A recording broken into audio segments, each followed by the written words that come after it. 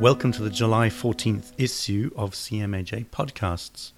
I'm John Fletcher, the Editor-in-Chief of CMAJ. In this issue, we feature pets. We have a review talking about the health risks of pet ownership, where you will encounter familiar zoonotic infections such as Toxoplasma gondii and Toxocara canis, and some that are less familiar, such as Capnocytophaga canimorsus. So pets can be a risk to health, and particularly to patients who are immunocompromised. Pregnant women, young children, and older adults being at the greatest risk of transmission. Proper pet selection, pet care, and personal hand hygiene can reduce disease risk. Physicians and other healthcare providers may, with the guidance of existing resources, counsel patients on safe pet ownership and contact to reduce pet-associated diseases. Now, just to put the other side of the story, we have a commentary in this issue of the journal as well that puts the benefits of pet ownership. The commentary's key points are that most Canadian households have a pet, which suggests that people do find pets beneficial. And there's some evidence that owning a pet enhances health. For example, owning a dog may encourage physical activity, which could improve cardiovascular health. Contact with animals can also confer psychological benefits, relieving symptoms of mental and cognitive illness or loneliness, albeit the studies have been small and methodologically not optimal. If you'd like to hear more about pets and the risk of health infections, we have a full-length podcast interview with the author of that review.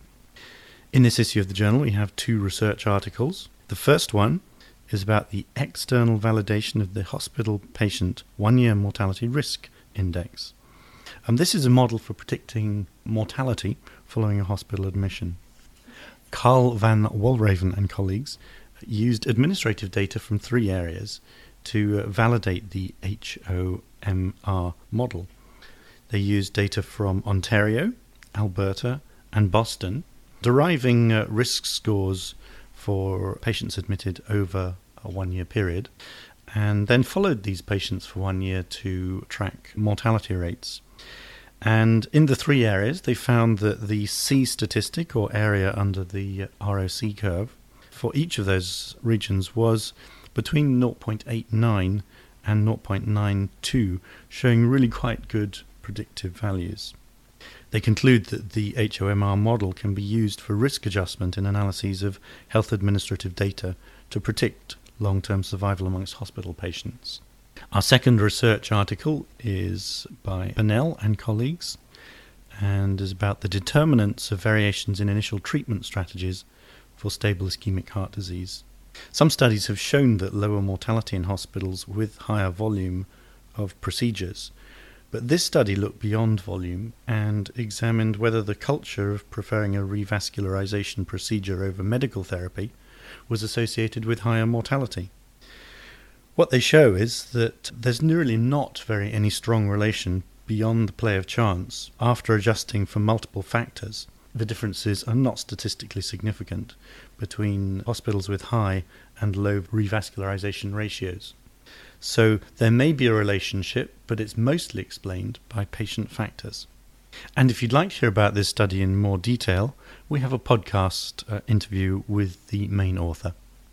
The other thing that we'd like to feature in this issue of the journal is that we have listened to our readers who said that the humanities section is not always their go-to section, and we've completely relaunched the humanities section in this issue. So there is an editorial describing the changes. So our editorial this issue describes those changes in the humanities section. Humanities will essentially be adopting 2 critical lenses. One of them will look past the professional boundaries of medicine to political, economic forces, shaping knowledge and practice. And the other lens will focus on the lived experience of doctors and patients. And in this issue we have an example of each one of those. The first of these is by Sergio Simondo from the Department of Philosophy at Queen's University, Kingston, and is titled How to Make Opinion Leaders and Influence People. The essay is about approaches in industry and amongst academics as to how to approach or change the minds of the profession as a whole, and how to use key opinion leaders in this quest.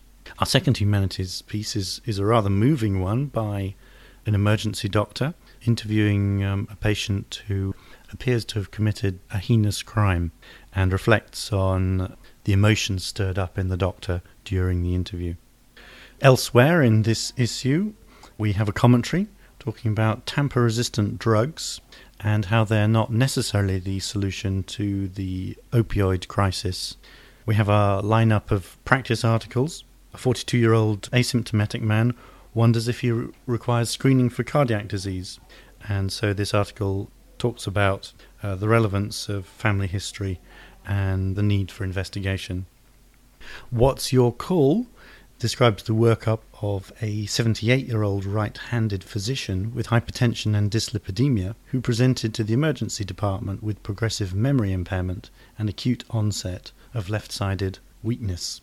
5 things that you need to know. This time is about the resurgence of pertussis, the organism responsible for whooping cough, but is also coming back in adults and younger people, causing a persistent cough. Have an image about the hazards of making sangria, causing a really quite florid, blistering rash in a 26-year-old woman. So again, plenty to look at in this issue of the journal, and I hope you like the front cover of the dog licking the ice cream. This is John Fletcher, Editor-in-Chief of CMAJ. Thank you for listening.